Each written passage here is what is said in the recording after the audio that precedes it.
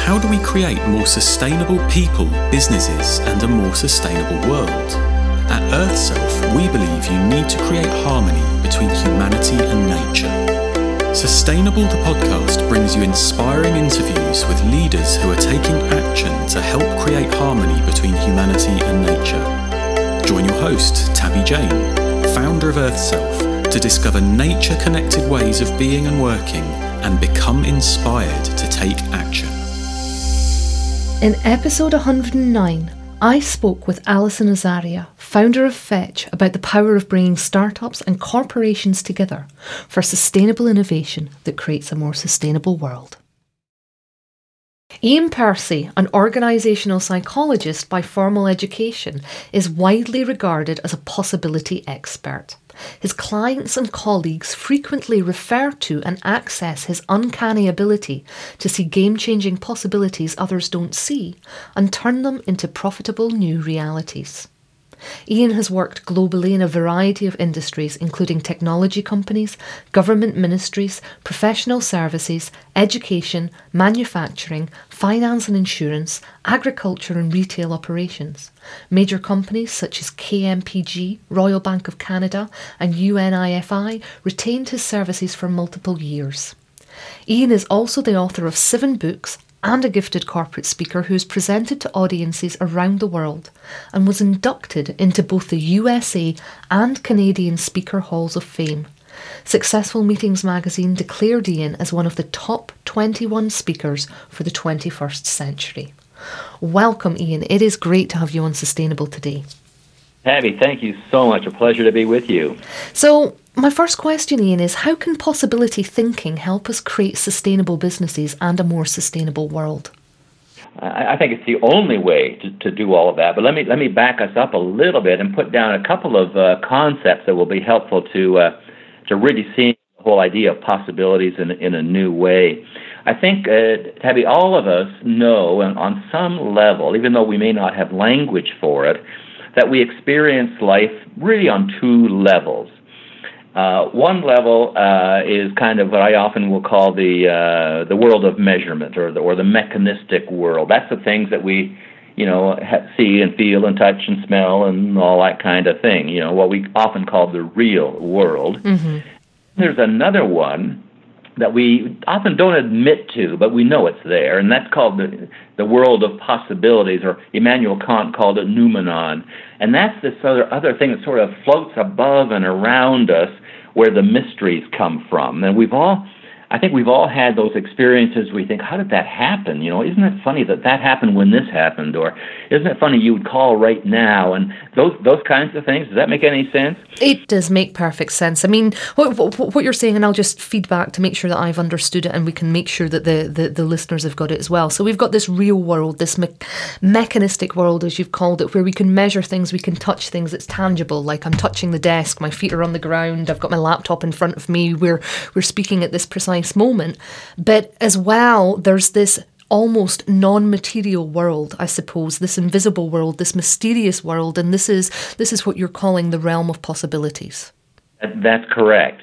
And so it's out there, whether we'd like to admit that or not. So when you get even executives who say, you know what, between you and I make a lot of decisions based on my intuition. That intuition is tapping into that world of possibilities.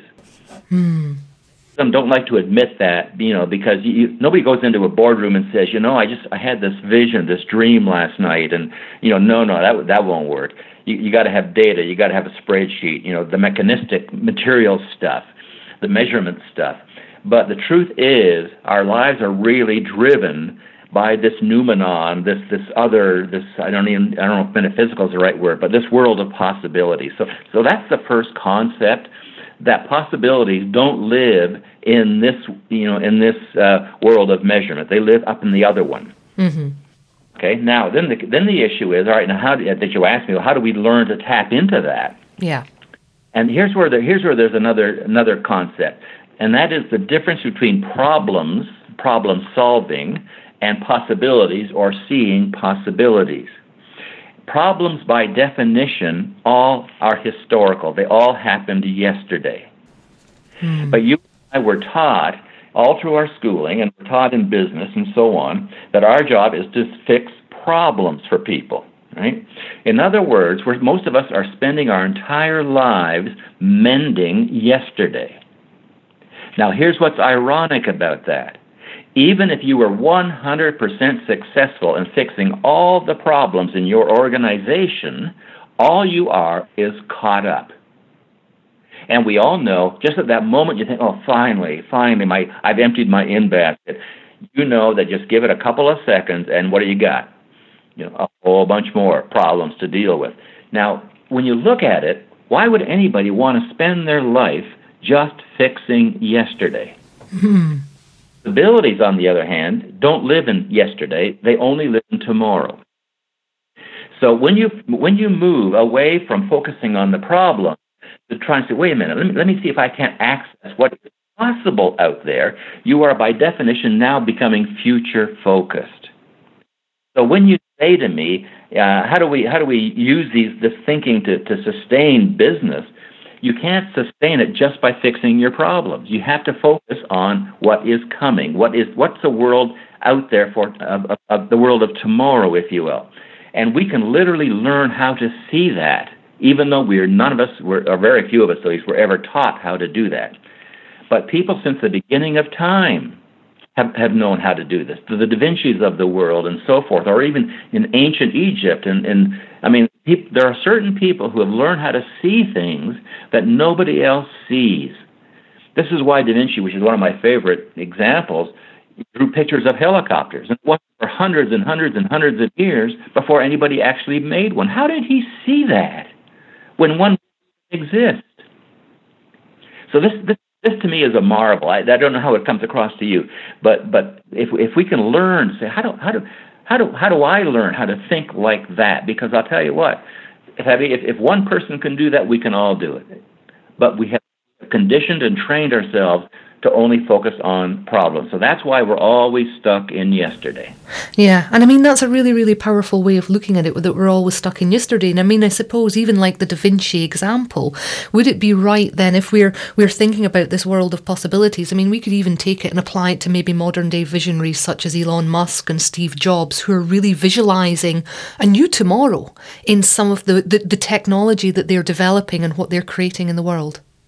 We can, and we don't have to look. Those are the icons of our world right now. But I'll tell you what, I see story after story of school kids, grade school kids, 10, 12, 15 years old, and they're seeing things, that none of us have seen. They're kids who are coming up with remedies to diseases and really sophisticated science. Now, how do they do that? Well, they're very bright. But that's not the criteria. None of us have to have 160, IQ to do this. We all are able to do it. So then, I suppose the next logical question. I wanted to ask about the 7 principles of possibility thinking. But is that how we do this? Yes, it is. It is, as a matter of fact. Now, one other thought just quickly crossed my mind as I was listening to you. When you stop and think about it, if you look at toddlers and young kids, their imagination has no boundaries. And unfortunately they'll keep that wonderful gift only to about the first or second grade of school, and then it's beaten out of them. And from there on, they're taught how to fix yesterday and how to solve problems. So we were all born with it. It's part of our DNA to see something else. So, yeah, I can review those. I think you got that out of one of my articles. There are 7 things that seem to me that kind of give us the framework for how to see possibilities. You want me to run through those quickly? Yeah, I would love it, because I think what you're highlighting here is, I know for the listeners, if we've all got this potential to tap into the world of possibilities, how do we reclaim what you're actually saying as an essential part of our own inner nature? Exactly. And even the prospect of doing that is just so exhilarating. And every single employee in every single company is capable of doing this. All right, so here, let me run through them quickly. I just wrote down 7. Maybe there's more. Maybe I don't know. But anyway, the first concept is that everything that will ever be possible is already possible. In other words, how long have we seen in cartoons and in science fiction the idea of flying cars? Right. Well, that's been going on for decade after decade after decade. And here they are, all right? So everything that will ever be possible is already possible. Some people who know the Old Testament will often refer to Solomon saying, there's nothing new under the sun. What he really meant, I believe, in that often quoted line, is that everything already exists. The fact that you don't see it is not the issue. It already exists. There is no new possibility. What's new is us learning to see those possibilities. Mm-hmm. Okay, so there's that. First, it all starts with that willingness. Hey, I want to learn to do that. So that's a big mental shift, frankly. Mm-hmm. The second principle in my mind was, just because it's possible doesn't mean you should do it, because there are positive possibilities and there are awfully negative possibilities. Right?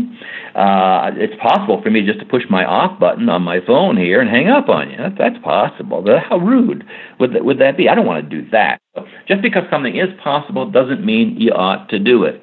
You find this in a lot of our technology, where there's all kinds of features and programs that we'll never touch. So why do they include it? Because they could, right? So is that wise or not? We have to make those kind of decisions. And then the third one is even possibilities, and this taps back into the world of measurement. Even a possibility in business has to have a cost-benefit analysis. So I can imagine something in my business, but you know what?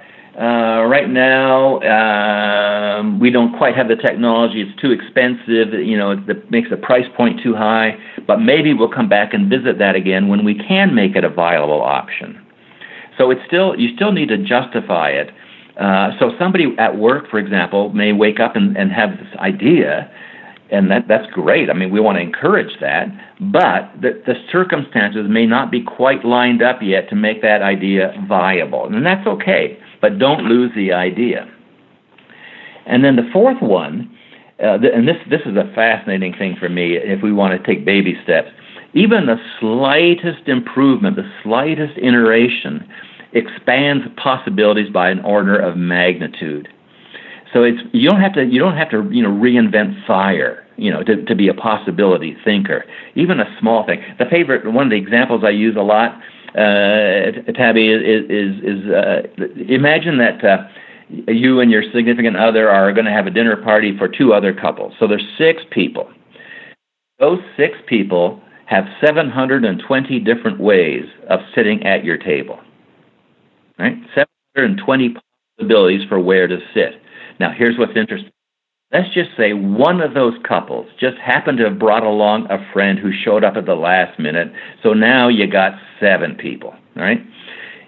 Adding just that one person increases the possibilities to 5,040 places to sit. Wow. You see what I'm saying? Yeah. So even a small step can be really valuable to an organization.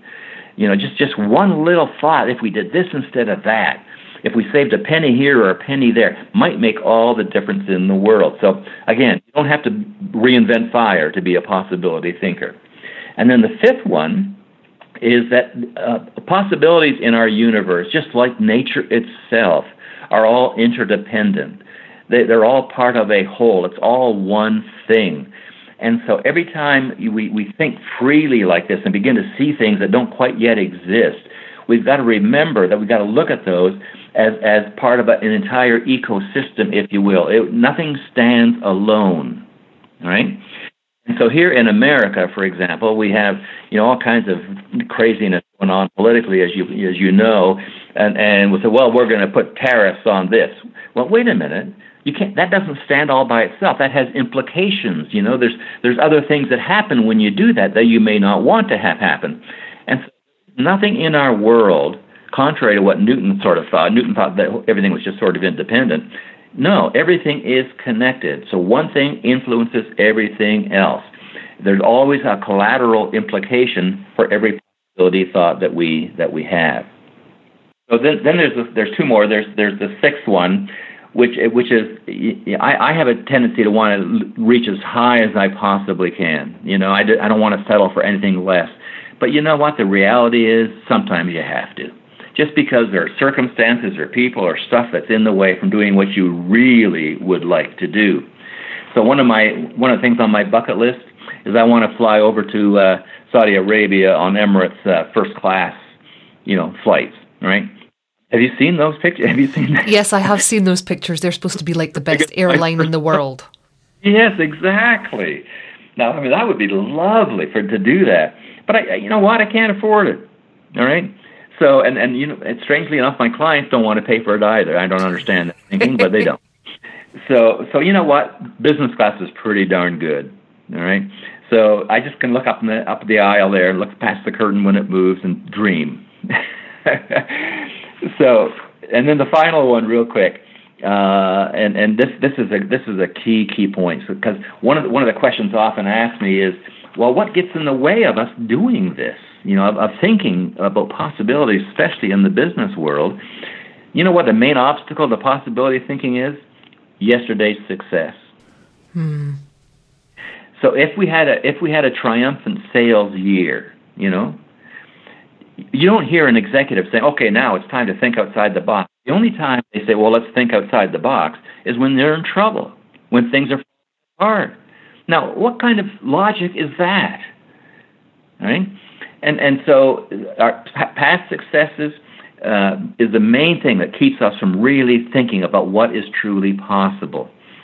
It'd be like, rotary phones worked perfectly well, But what if somebody had said, well, wait a minute, what else could we do? So that's the thing. Don't get trapped in yesterday's success. The other thing that blocks people and businesses from thinking about possibilities is the need to control. Because when you begin to move into the world of possibilities, begin to tap into what's out there in the universe where all possibilities exist, the truth is you're not in control anymore. A lot of people don't like that. They get nervous about that. No, I want to be down here where I can see things and pile them up and measure them and manage them all. Now, to me, being out there in this world of possibilities is exhilarating. It's like being on a fairground ride. I mean, it's you almost don't know what's going to happen. So that's how I'm thinking right now. What possibilities are, and how we can access those more. Yeah, no, and that's great, because I just want to kind of like feed back over the 7 that you've done. I mean, it's recognizing, as you said, that everything is possible now. So it's really changing the way that we're thinking there, and recognizing that if everything is possible now, we can be discerning, because just because it's possible, it doesn't mean that we need to do it. We need to be able to evaluate it and see if it's a viable possibility, recognize the cost and the benefit, and then also understand that it's one small step that can have this huge change. We're not really having to think about a huge possibility. It's the small shifts that are creating big impact. And recognizing that as we're considering possibilities, we've got to recognize the interdependence of a system, exactly as you're saying, the way that nature works, because whatever we do is going to have an impact on everything else within the system, within the universe, within the world that we're living in. So how are we able to step back and maybe just accept less, recognizing that just because it's possible, we don't have to do it, and then not hold ourselves back by yesterday's success, and continue looking forward with a future focus and keeping on exploring possibilities? That's an excellent summary, and you said it in far fewer words than I did. You've got it right on, and so then now we're faced, though, Tabby, with really the question you asked at the beginning. So now, how do where's the start button? What do I do? And there's something I've learned a long time ago. I was always especially in my early career, I was trying to always make things happen. I was scheming and conniving and trying to figure out, how do I get this and how do I, and I stopped doing that because you know what? It didn't work. I'm laughing. I recognize myself sometimes with this one. Yeah, you try to make stuff happen, and I'm not sure the universe really appreciates that. No. When you think about it, the universe wants to give you ideas. It wants to give you possibilities. And we just have to learn how to listen and how to see them, because the universe wants to be generous to us.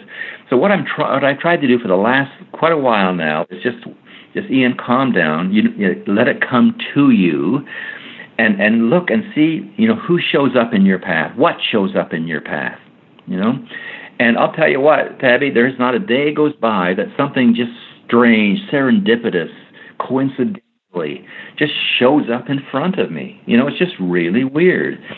And to me, I interpret that as the world saying, okay, Ian, you're finally, getting a little out of yourself now, and you're starting to pay attention, so I'm going to begin bringing things in front of you. This happens with me, for example, on LinkedIn, right? Do you know how on LinkedIn, when you're on there and they'll say, here's some people you might want to meet, right? Mm-hmm. And every once in a while, I'll just see one, and I think, why am I drawn there? And I'll click on it, and the next thing you know, they live in the same town the same city that I do, and then we know these people. It just, I think, I want to meet that person. Now, I have no way of finding them on my own, but if I just relax and say, what, the universe is good, it will bring what I need in my life right now to me. My job is to just be open and receptive to that. So if I have that inclination to say I should click on him or her, and I don't, that's my problem, all right? Because often the universe gives us gifts like this that we don't open.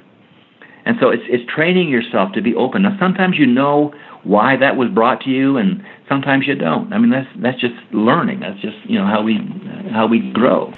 And I like this because, when we're talking about how organisations can practically apply these to create transformational change, from what you're saying there, it's really sounding that it's that internal shift of changing the way that you look. That's the starting point. There's a way that you can teach organisations and people within organisations to apply this. Am I correct? That's exactly right. Just let it come to you. This is the old story of the apple falling on Noon's head.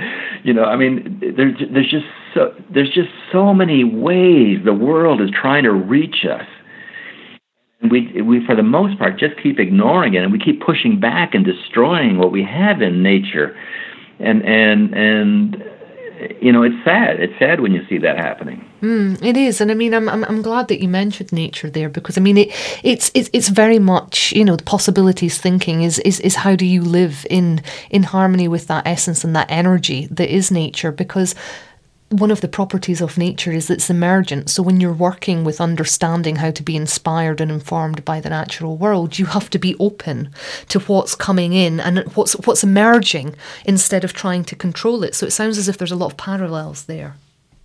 There are. It's even more. I was trying to think of another word other than just parallel. It is parallel, but it's even stronger than that. I just wrote an article on LinkedIn with the thesis that we will never realize our full potential of our lives until we get back to restoring the potential of nature. For example, let's just take soil. There's such a small percentage of the world's soil that's not contaminated with chemicals and radioactivity and whatnot. And we did that to soil, right? And so soil can't release its full potential until we stop messing with it and start remediating it. Then we take a look at a seed, for a plant or an apple tree or whatever. Even the seeds that lead to our food have been restricted and damaged and so forth. The potential of a seed has been restricted. How we grow our food. You've read articles like I have about how the food that we're consuming is almost devoid of the kind of nutrients that we used to get from food. And so what are we doing? Or water. What's the potential? What's the possibility of water? Look what we've done to water all over the planet. And you get the idea. And so my thinking is that we are part of this nature. And until our environment begins to realize its full potential, it's very difficult for us to realize our full potential. No, that's really, really powerful. And listening to you as you're talking there, what's coming to mind? Because I interviewed somebody else earlier on today, a Danish man called Henrik Holm, who has created Europe's first circular economy furniture company. And some of what he was saying, is kind of resonating there, because what they're doing is they're taking the plastic out of the ocean, and they're actually changing it into furniture that then can be reused and continued. But for me, it's that element of there's this practical way that we're kind of like cleaning up the ocean, allowing the ocean to reach its full potential, and then what will happen when we're able to do that. And for me, it was almost like there's this process of transmutation going on, which was just fascinating to kind of think about it. And it's the exact same thing that you're saying. We actually need to clear up this environment to see what the potential is, but also for us. And I mean, it kind of ties into a bit of even what Maslow says. You know, we have our peak experiences, those moments of oneness and insight with the world when we're most commonly out in nature. So if we've not got the environment to support these experiences, how can then we continue tapping into the world of possibilities? Exactly right. Now, here's where my mind goes when you say that. Let's take an organization. An organization is also a system of energies, right? In a way, it replicates nature, if you will. And so we cannot expect people within an organization where there are policies and systems and bureaucracies and hierarchies and controls, that limit them to become possibility thinkers. So in the same way, we've got to look at our organizations and say, all right, what do we have existing right now that is causing stress and limiting the potential of this organization? It can be everything from where you park to a human resource policy, or to the attitude of managers, or to the design of the buildings, or the colors of the paint, or the amount of or lack of greenery within the office. It could be anything, Tabby, that is limiting the potential of that system that we call our office.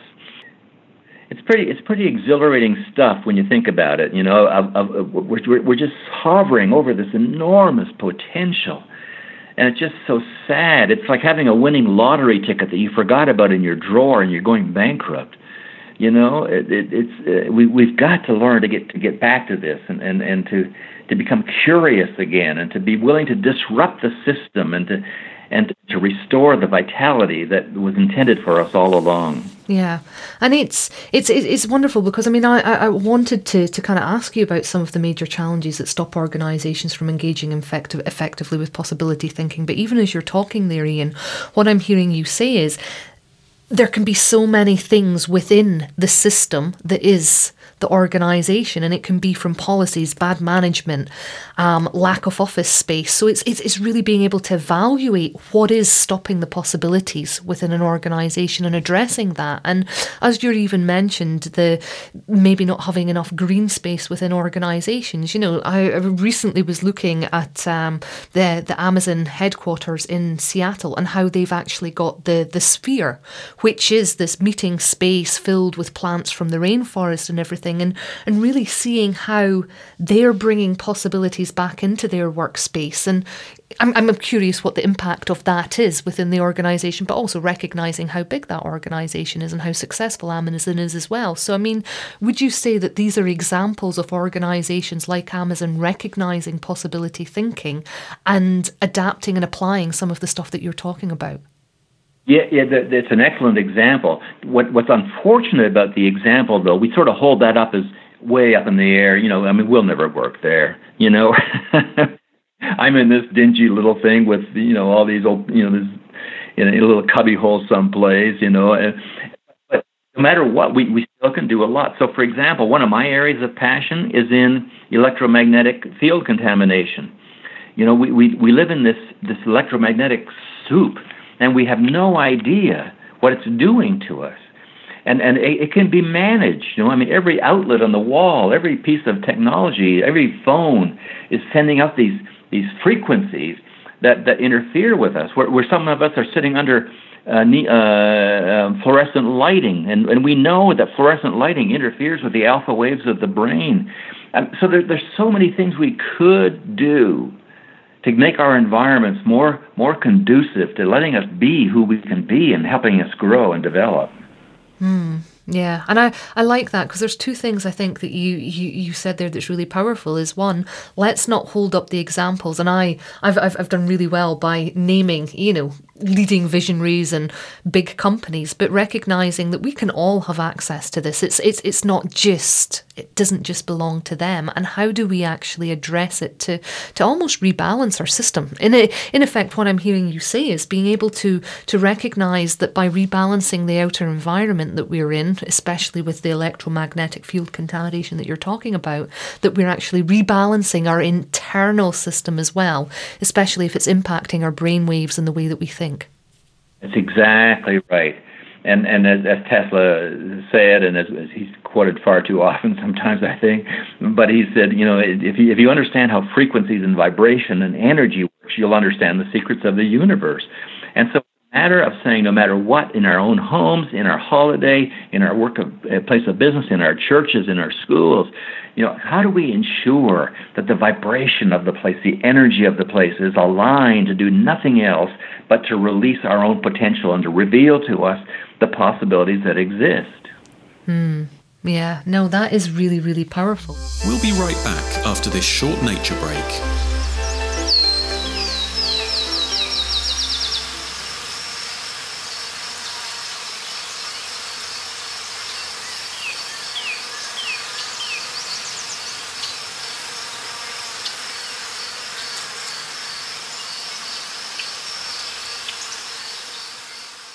So then, how has focusing on possibility thinking impacted the way that you live your daily life, Ian? Well, like I was sort of hinting, I approach every day by saying, what will be discovered here? I have a conversation later today, with one of those LinkedIn connections. I just clicked on a woman. I forget now even where she lives. But all of a sudden she's doing the very same things in the world of agriculture and so on that I'm doing. I think, well, that's what I'm looking for, that kind of talent and skill. Now that was just a click on LinkedIn. But I'm amazed at how people just show up. Can I give you another quick example? I have a friend who's an Uber driver, and he picked up somebody the other day who is from Angola, lives here in Scottsdale, Arizona, but is from Angola. Well, they're just chit-chatting, and the next thing my friend discovers is this guy is pretty well placed in terms of his connections in the country of Angola, and he has a lot of agricultural interests. Well, that's my world, That's what I'm trying to influence, is how we get our food and treat our water and our soils and everything. Well, so I think, I'll give him a call. We had coffee. And now we're meeting again on Monday to talk about a strategy for how do we make a proposal to influence the entire food system of Angola. Angola right now imports 90% of their food. Wow. So can we, now my point is, I don't know if anything will come of that or not, but my point is how, we go from a guy who just needed a ride by an Uber driver to my meeting him to talk about a strategy that will transform that nation. All right? So that's what I expect that to happen every single day. Yeah. Really, really creating a world of possibilities just by allowing ourselves to be open to what is emerging in front of us. That is the ultimate secret. We don't have to make this complicated. All you got to do is say, I know it's out there and I'm ready for it. Yeah. So then who do you most admire and why then? I don't have specific people. I mean, I look at the Teslas of the world and so on. I think, man, if only he had lived and longer, and if we only understood what he was really, and all that kind of thing. So I devour that kind of stuff. But I'm most in admiration of anybody who is breaking the mold. Who is seeing things that others don't see. I was just, before coming on with you, I was reading an article, I forget what newsletter it was in. Somebody was reinventing scrubs, that medical people, nurses and doctors wear in the hospital. Mm-hmm. Apparently they're uncomfortable, they don't have any pocket. And this woman decides she's going to do something about that, and now she's already hit $100 million in sales by redesigning scrubs. You know what? Good for you. You saw a possibility there. She literally began by selling them at shift change time out of the back of her car. And now she's got $100 million company. Good for her. She saw something that people haven't seen in decades. So that's the kind of thing. I'm just in such admiration of that kind of thinking. Yeah, no, that's pretty powerful, because I'm sitting thinking I would never have thought about scrubs needing an upgrade, and I think that's a great example of just that slight improvement of how powerful it can be, because that is an example of possibility thinking there in action. It wasn't a major change, it wasn't something new, it wasn't something inventive, it was just making something that is essential for a large number of people slightly more comfortable. Exactly. You could say she was probably partly solving a problem, but I think the reason that really worked was she saw a whole new world of possibilities as regards to a pretty mundane item. Yeah, no, that's powerful. So what is one of your most favourite memories of time or place in nature, and why? Well, golly, I'm not sure. If you define nature as something different than the red rocks of Sedona, Arizona, or the Grand Canyon or something, to me, nature is everywhere. It could be in the middle of the city, but I have just been so impressed lately by how many people who we would say are in the senior category. I use that word gently because I'm in it. Have these wonderful ideas, and they spent their whole life thinking about something, and they've never been given the chance to get it out. And over the last while, I have met so many people in that category who have come up with some amazing inventions and ideas that, if somebody didn't hear that and do something with it, it would pass away with them. And the kids are going to come along after the funeral and say, what do we do with all the crap that Dad had in the garage? And it's over. And so this is what has impressed me lately is just what wealth and treasure we have in minds and hearts of people, and so I have this calling, if you will, to try to find those people and to get it out there and say, come on, let's have it, put it on the table, let's see if we can do something about it, and hopefully we'll come across a lot of those.